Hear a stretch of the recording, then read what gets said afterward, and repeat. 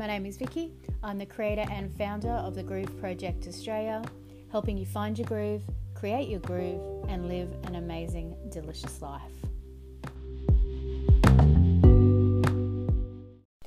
So today is such a beautiful day in Sydney. I think it's about, 22 degrees-ish. There is not a cloud in the sky, and I'm sitting here in my apartment and I'm looking out the window and it is just blue skies as far as I can see. I've already been for my walk this morning. I have been on holidays for the last couple of weeks and I've really enjoyed being able to go for a walk. Usually in the afternoons. I'm really lucky. I have a park quite nearby that's got a good track that you can walk around, and it's,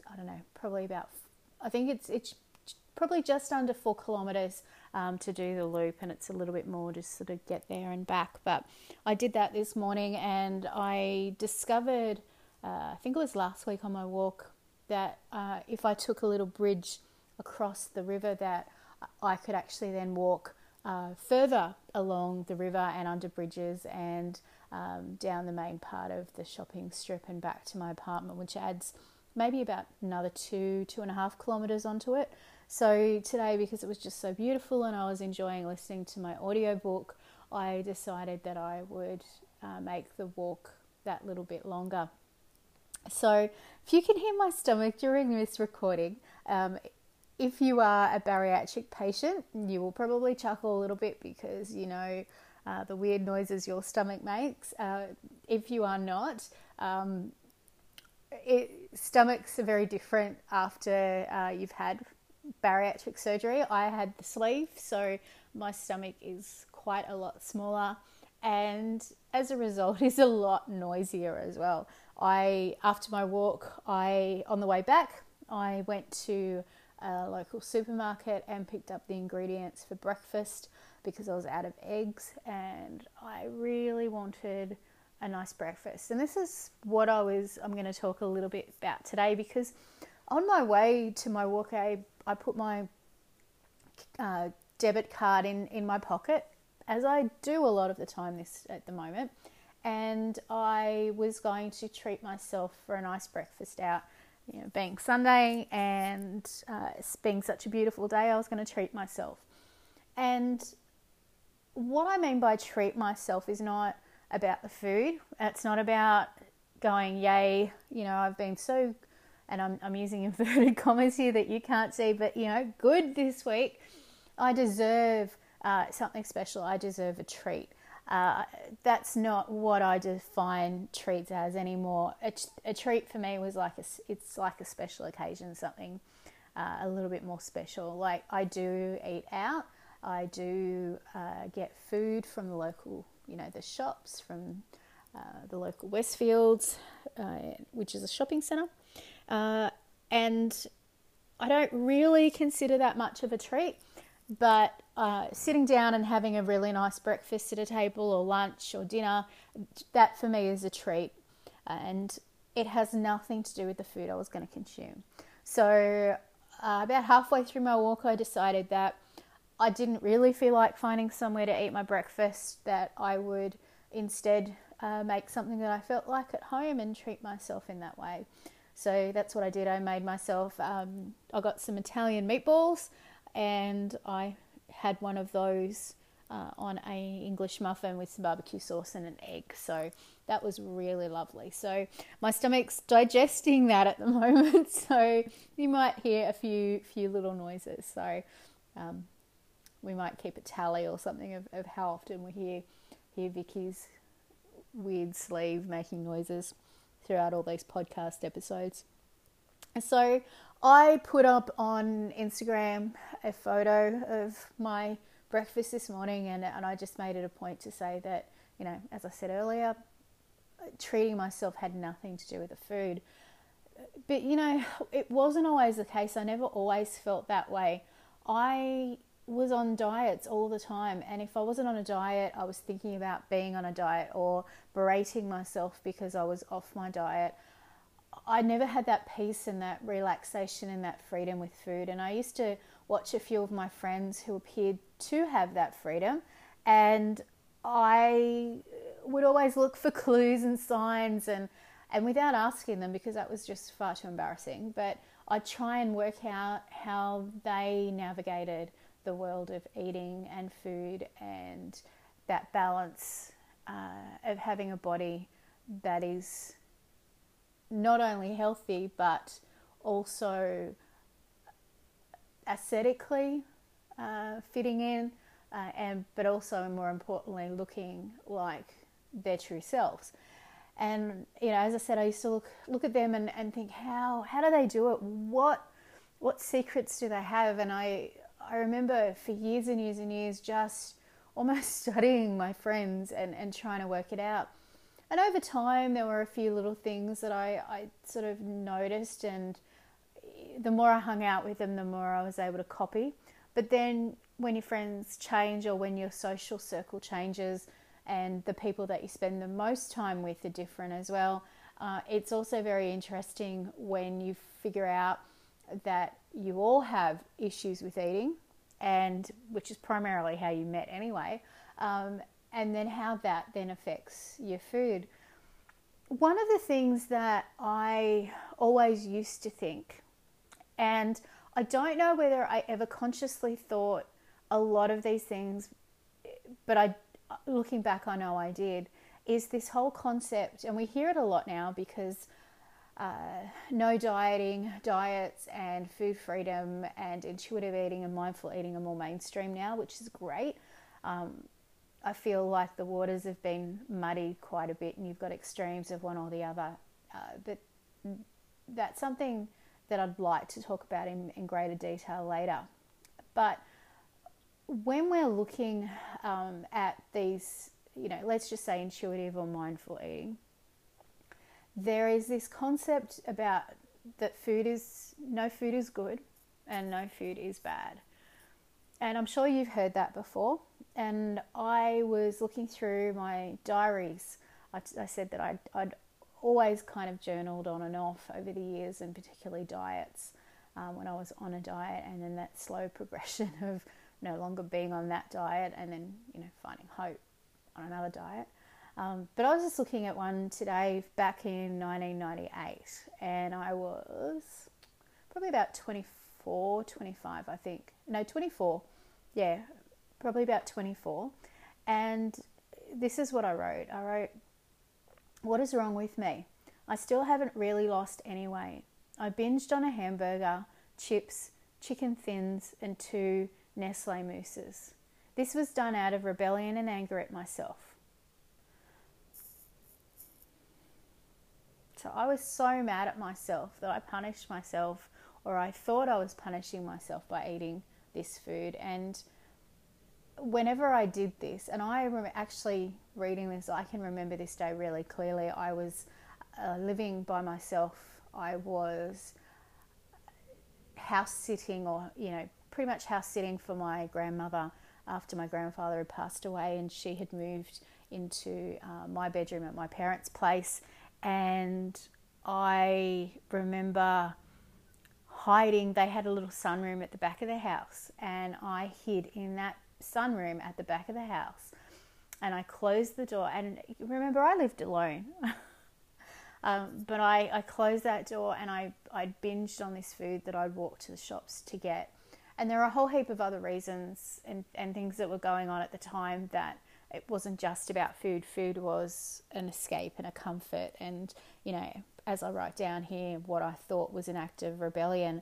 But I did that in secret, and I ate that food in shame. And if my boyfriend at the time or my parents had knocked on the door, they would have thought that I wasn't home, or I was asleep and I couldn't hear them.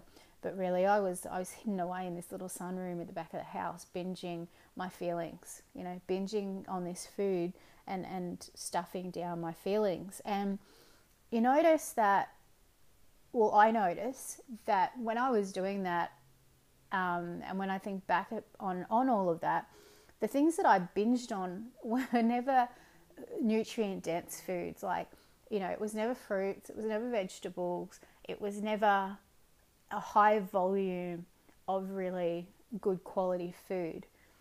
It was always the foods that I'd been denying myself. And if I flick through the pages in this diary right now, I was actually doing a food delivery program called Light and Easy, which is still really popular in Australia now, and it was popular back, 20 odd years ago as well. And I was on that, and I remember being starving, and I was flicking through the journal earlier, and I could see that, I was struggling with the amount of food that I wasn't eating, because, again, with some of these prepackaged meals, I think they're a little bit better these days, but definitely back then they were very small, and they were very calorie dense for the amount you were actually getting, because it was prepackaged. Like, it wasn't like you were able to eat a really big salad as well as the chicken or whatever it was. It was chicken in sauces or whatever it was, but it was trying to get you to have portion control, but really there wasn't enough nutrients to balance it out, and therefore we get starving on it. And so I would binge on all this food that I was denying myself.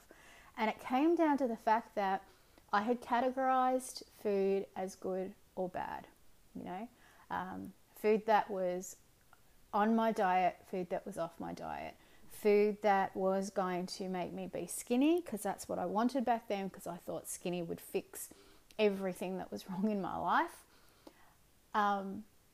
Or foods that were going to make me move further away. But the thing was, I couldn't stay away from those foods. I couldn't stay away from the chips and the hamburgers and the hot chips and the ice creams and things like that, no matter how hard I tried. And oh my God, I tried so hard. A strategy I used to use then, and it sort of popped up in these journals, is I would go and have a bath. And it's funny, after bariatric surgery, I'm now 10, almost 11 months and out of having that surgery. If I'm at home at night or I've got some time, and it's generally at night, and all I want to do is eat, because eating happens very quickly now. I'm one of those people who can actually, eat my food relatively quickly rather than slowly. And yes, I know I'm the bad bariatric patient. You can just... I don't do half of the things that I guess we've been told to do or are the norm or most beneficial. But I can eat fairly quickly, and if I'm not mindful, my food can be over within 5 minutes, and then that's kind of it. So there's a lot of time that I have left of an evening, and TV is good, but Netflix is great, but it's boring after a while, and there are other things that I will do as a bit of a hobby. But when I come home from a really long, hard day at work, mentally making a lot of decisions, low level stress, I miss having food as my hobby. I miss being able to just get up and entertain myself with food. So I will have a bath. And there was a time there where I was having, I think, maybe 4 baths a day because I was trying to avoid eating. And you know what? That's not a bad thing. Absolutely not a bad thing at all. So I've sort of gone off track a little bit, but what I want to say about this no good or bad food is that we're not really saying whether a food is good nutrient-wise or not nutrient-wise. What we as a collective say when we say things are good or bad when we're talking about food is we put a moral value on it. And like as I said earlier, there were foods that I could eat on my diet, there were foods I could eat off my diet, and there were very rarely neutral foods in between. But the thing is, food is food. It doesn't matter how it's made, it doesn't matter where it's come from, unless people or things were harmed in the making of that food. I wouldn't want to eat some dumplings where someone was, killed over them or something like that. But what I'm saying is that food is not morally good and it's not morally bad. Yes, there are some foods that are better for our health than for others. That is true.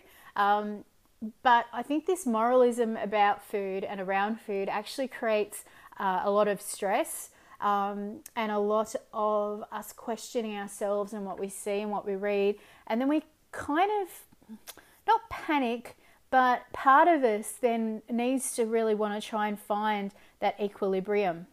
And by trying to, work out which are the most optimum foods and things like that, it then becomes really stressful. And if you are somebody like me and your natural instinct or your habit has been in the past to eat when you're stressed, then you're just going to get yourself into a big old cycle. And the secret to all this is to extracting yourself from that idea. It's not easy to do because you're still going to have people, in your life and around you, or things you see on socials that telling you that, don't eat this food, it's bad, or don't eat, that food, or eat more of this food. And, depending on how old you are and how long you've been dieting for, I bet that you, like me, have seen, things like coffee being touted as this amazing, thing. And then the next thing you read, coffee's bad for you. Or, you've got all the people who are going on about kale and how amazing kale was. But then when other people looked at that, well, the things that were special about kale could be found in other green leafy vegetables as well. So, we live in such a fast-paced world, and where there is so much information available to us, that if we don't stop and think about how we judge and perceive food, then we're going to get caught up in this cycle of thinking stuff is good and stuff is bad. One of the things, and this is the thing that I want to leave you with this podcast today, is something that Mark David said in, I think it was a training that I did for mind, body, eating coaching. And I think he says it in a lot of his books as well. Basically, it's just the dose makes the poison. And when I heard that, it really rang like a million aha moments for me. It made food this on an equal playing field for me. What I did to slowly extract myself from the idea that food was good or food was bad was to keep telling myself and reminding myself that the dose makes the poison. So I could eat just, I keep going back to kale, but I could eat kale, and I could eat kale every single day for a month. And there'd be some benefits to that, but that dose is so high that I'm going to be missing out on protein. I'm going to be missing out on healthy fats. I'm going to be missing out on iron. I'm going to be missing out on a bunch of things that my body still deserves and needs to function by eating, what is being termed over the last few years as a superfood, as a really good food. And I'm using those air quotes again when I say that. Saying, if you're eating Big Macs every day, and we're less inclined to think that that's a good idea. But again, the dose makes the poison. So it's that idea of balance and where the tipping point is. And I think we can all sort of work out for ourselves where our own tipping point is with something. I know that I have difficulties digesting lactose, and a lot more now since my surgery. But I can have a little bit of milk, I can have a little bit of yogurt, I can have some hard cheese, but there's a point, if I have more lactose or dairy than I should, there's my tipping point, and the dose makes the poison, and the consequences, as you can imagine, are not pretty. So what I'd love for you to do today is make a list. Make a list of all your favourite foods. Foods that you love to eat. Foods that feel good to you, feel good in your body. Foods, not in any particular list when you first do it. Then what I want you to do is leave it for a day, maybe two, come back to it, and then put it in a category of how often you would consume it or eat it. So, every now and then one category, every day another category. And then as you're doing that, I just want you to think, am I thinking that these foods that I eat every day are the good foods? Am I thinking the foods that I only eat sometimes or rarely are the bad foods? And why do I feel that way? Then I just want you to consider with those foods that you're eating, well, the dose makes the poison. So where is your tipping point? Where does it become okay for you to eat that food more regularly than others? So that's what I'm going to leave you with today. And I hope you got something out of it. I hope it gave you some new ideas, or I hope it reminded you of something that you already know. I'm going to talk a little bit more about food and diets, and how there is no one diet for all of us, and sort of where that thinking comes from in a future episode as well. So I think I've just gone over my 20 minutes today, but maybe you will forgive me for that. But I have loved doing today's podcast again. And thank you for listening. Thank you for being here while I start up and practice, this particular way of sharing some information in my stories. I hope you'll stick with me, and I will catch up with you again next episode.